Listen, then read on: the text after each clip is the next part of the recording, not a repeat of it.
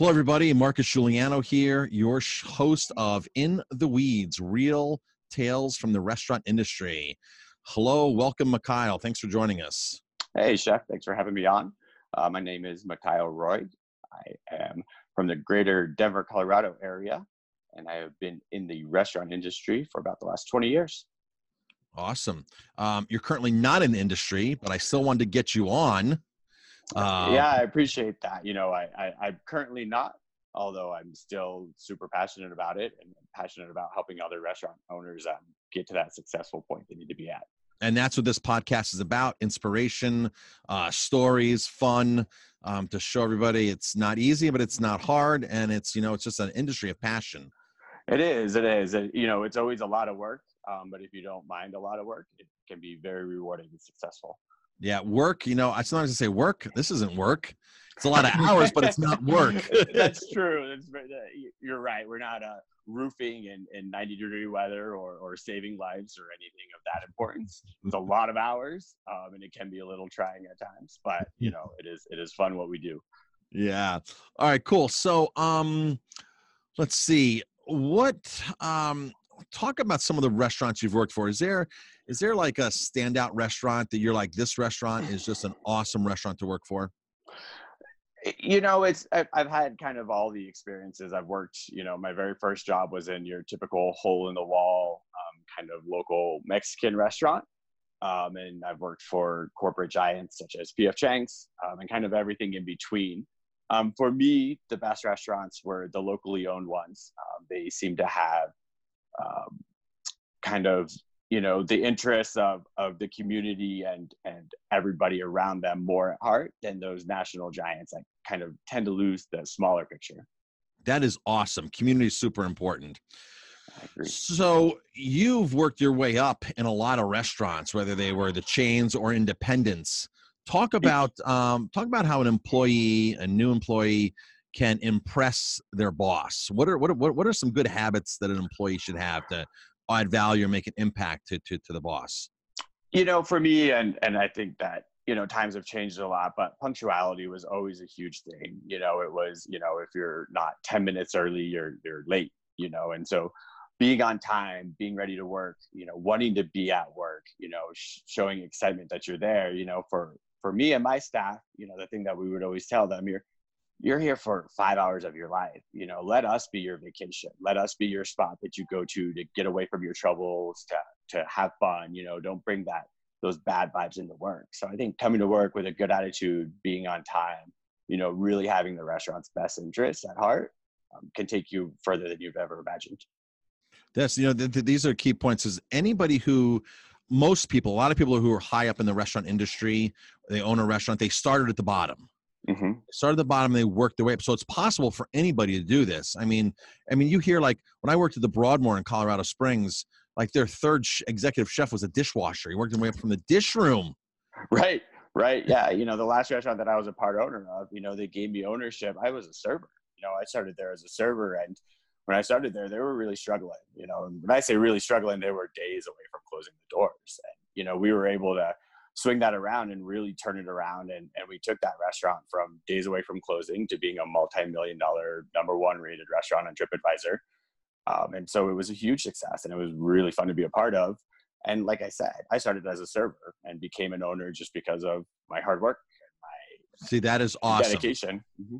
And then the numbers you told me off camera, off recording, you guys tripled or quadrupled your numbers. Yeah, in the 8 years that I was there, like I said, when I started, I think their first year of sales were somewhere around the $700,000 mark.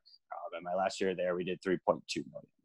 So, in 8 years is a long time, don't get me wrong. And those numbers, for these companies that are doing billions and those kinds of sales, it might not sound like that much. But for us to quadruple your sales in the restaurant industry, without really raising prices, without really going that extreme, we didn't add on seats, we didn't add tables, we kept the restaurant the same size, and we're able to fill up those seats and make it a good place to be at.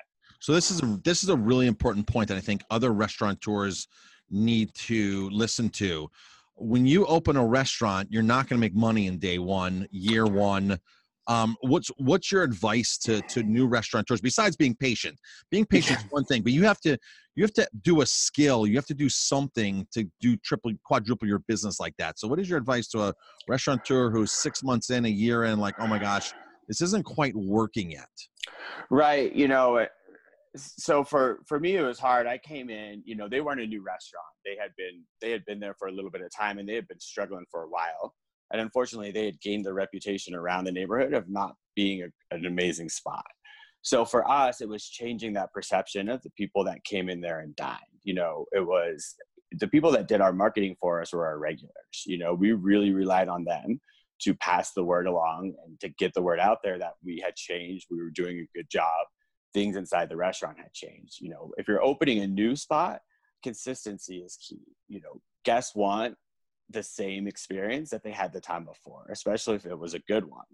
They want, if you're serving a lemon thyme chicken, they want that lemon thyme chicken to taste just like it did the last time. So being consistent, making sure that service is there and everything else is there. If you're changing your menu all the time, if you're changing up service and happy hours, prices, stuff like that, and people don't know what they're going to get the next time, it's less likely that they're going to come to you. What is a big tip you can share from the corporate world? You said you worked for PF Chang's for a while and worked your way up, traveled the country with them. What is a tip that the corporate structure does like that an independent could follow? Oh, that's hard. The best thing corporate restaurants do is train their employees. They give you these manuals that are just these super extensive, very in-depth. This is how you treat the customer. This is everything about our food. The best training that I ever received was by far with PF Chang's. They were very, it was very important to them to make sure that their employees were well trained, ready to go, that they were out there. So, the worst training I ever received by far was locally owned restaurants. I think that there's an even medium there where you can engage your employees and make them passionate about your product without overwhelming them with a 150-page manual about, steps of service and stuff like that. Right. So yeah. So I think there's a balance there that a restaurant needs. Mm-hmm. And the bottom line is every restaurant needs to train more. Every independent needs to train more. That's really the bottom line. Train something you do, not something you did. Absolutely. Yeah. The training of your employees, you mold them, like we kind of talked about earlier, how you want them to act, the perception of the restaurant that you want them to give. And so that training is vitally important. As an owner, it might fall by the wayside. You might expect them to just do the job that you hired them to do. Constant training with them, checking up on them, making sure that they are doing that job that you hired them to do is extremely important. So what are some, was there a failure in the corporate world that you learned from? Anything that you learned that was a disaster, a marketing campaign that didn't work, location didn't work, something like, oh wow, I learned what not to do in this situation? We the one thing, it ended up working out for us, but started out as a disaster. We gave Groupon a go, and that was when Groupon kind of first came on the scene. And a lot of people didn't know how to use it to their advantage. And so they would just throw coupons out there to try to get more people in the restaurant. You end up losing so much on your food costs, on your operating costs and stuff like that when you're just giving away food for free. So when we first started with Groupon, it hurt us tremendously. We were quickly able to figure out how to adjust the coupon to where we weren't losing any money. And so, you can make major mistakes trying to rush yourself back into the market, back into the public eye, spending too much money on things that don't necessarily have an effect on your business. Yeah, I totally agree. People don't know what to give away. They don't give away enough and it doesn't work, and they give away too much and it doesn't work financially. And if you remember a few years ago when Denny's, maybe 5, 6, 7, Denny's did the Grand Slam, the free breakfast. They gave away a free breakfast. That was a failure because they didn't get anybody's information. Right. They didn't get anybody's email. They didn't know who anybody was. They gave away free breakfast and that was it. It's like, if they came in for a free breakfast, they'll come in again if you can email them and reach out to them. And and that's the biggest thing with Groupon, these type Groupon things. I tell people, if you own the contact names that are coming in, then you have a chance to remarket. And we know you make money on the second, the third, the fourth visit. The first visit's a wash. We all know that.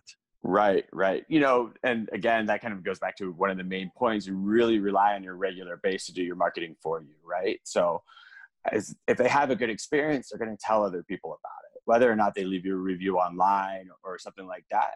They're liable to mention you in conversation, good, bad, Yeah. no All matter right. So, what. so the big question I ask everybody: what's more important, good food or good marketing? Well, good food, of course, because I think your good food does your good marketing for you, right?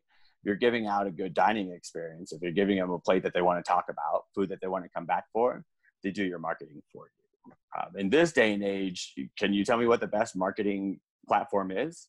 I can't tell you. I I can't. have no idea, right? Yeah. Especially for restaurants. I mean, who knows? Who knows where to spend your money, where to spend your time? Facebook, LinkedIn. There's 1,000 out there. And you don't know, your guest range could be 18 to 66, 18 to 99. You know, you have no idea. So where are you going to reach them at? The, Let them do your marketing for you. Give them a good meal to eat, and they'll tell everybody about yeah. The biggest problem is it's a full-time job to do marketing, and it. most Right. independents can't do that and run their restaurant. Right. And, you know, when you hire an outside company to do your marketing for you, a lot of times it comes across as, you know, they don't really capture the perspective of the restaurant that you're trying to reach out to people. And your regulars can see that with these generic posts on Facebook and stuff like that. So if you're going to run a good marketing campaign, you have to do it yourself. Being a restaurant owner, you don't really have time. Again, let your guests do it for you. Your guests will post up pictures on social media. Your guests will do that for you. So making a restaurant grow in 8 years by quadrupling their sales, was there, besides good food, good service, that was there any other key pivotal point that you can share that that was like, wow, this really worked for us? Was it changing hours? Was it opening up more? Was it better staff training? Was there something that was like, yeah, this was a cool thing we did, this really worked for us? You know, for us, it just went back to consistency. They, you know, for the longest time, they had struggled with. It was a restaurant originally out of New Mexico, and so they had opened up in Highlands Ranch with serving dishes that were super spicy and things that people in the area weren't really interested in eating. So, you know, for us, it was identifying the populace that we were trying to feed and giving them dishes that they really wanted to eat and that they'd come back for, all while not losing our identity. So, you know, we ended up having this kind of eclectic menu of fish tacos and enchiladas and fillets and salmon and cheeseburgers and pizza and everything in between to serve the populace that we were trying to serve, you That's, know? without losing that. So that right there is a great point. Adapt without losing your identity. A lot of restaurateurs, when something doesn't work, they change their whole theme. Right, And then right. You 6 months can, later, they change their whole theme again. right. So again, people don't know what they're getting the next time. Yeah, that Why goes are back they to going to come back? consistency. Yeah, Yeah, consistency is huge. that's awesome. That's awesome. All right. So let's talk about any, like, what's like the worst thing you ever gone to the ER for?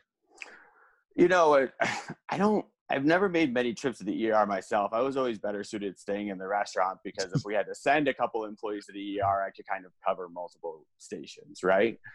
But I have seen, I mean, some of the most gruesome cuts that you could possibly imagine.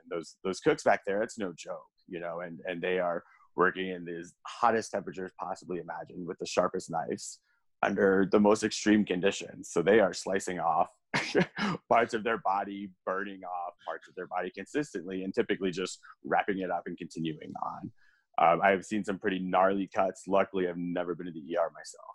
Cool. That's awesome. That's awesome. Yeah. All right. So you've transitioned into out of the restaurant world. You're in business for yourself. Just take a minute and tell us what you're doing. So right now, I own my own rideshare company. I kind of got the idea after driving for, you know, some of the more major Lyft, Uber companies like that.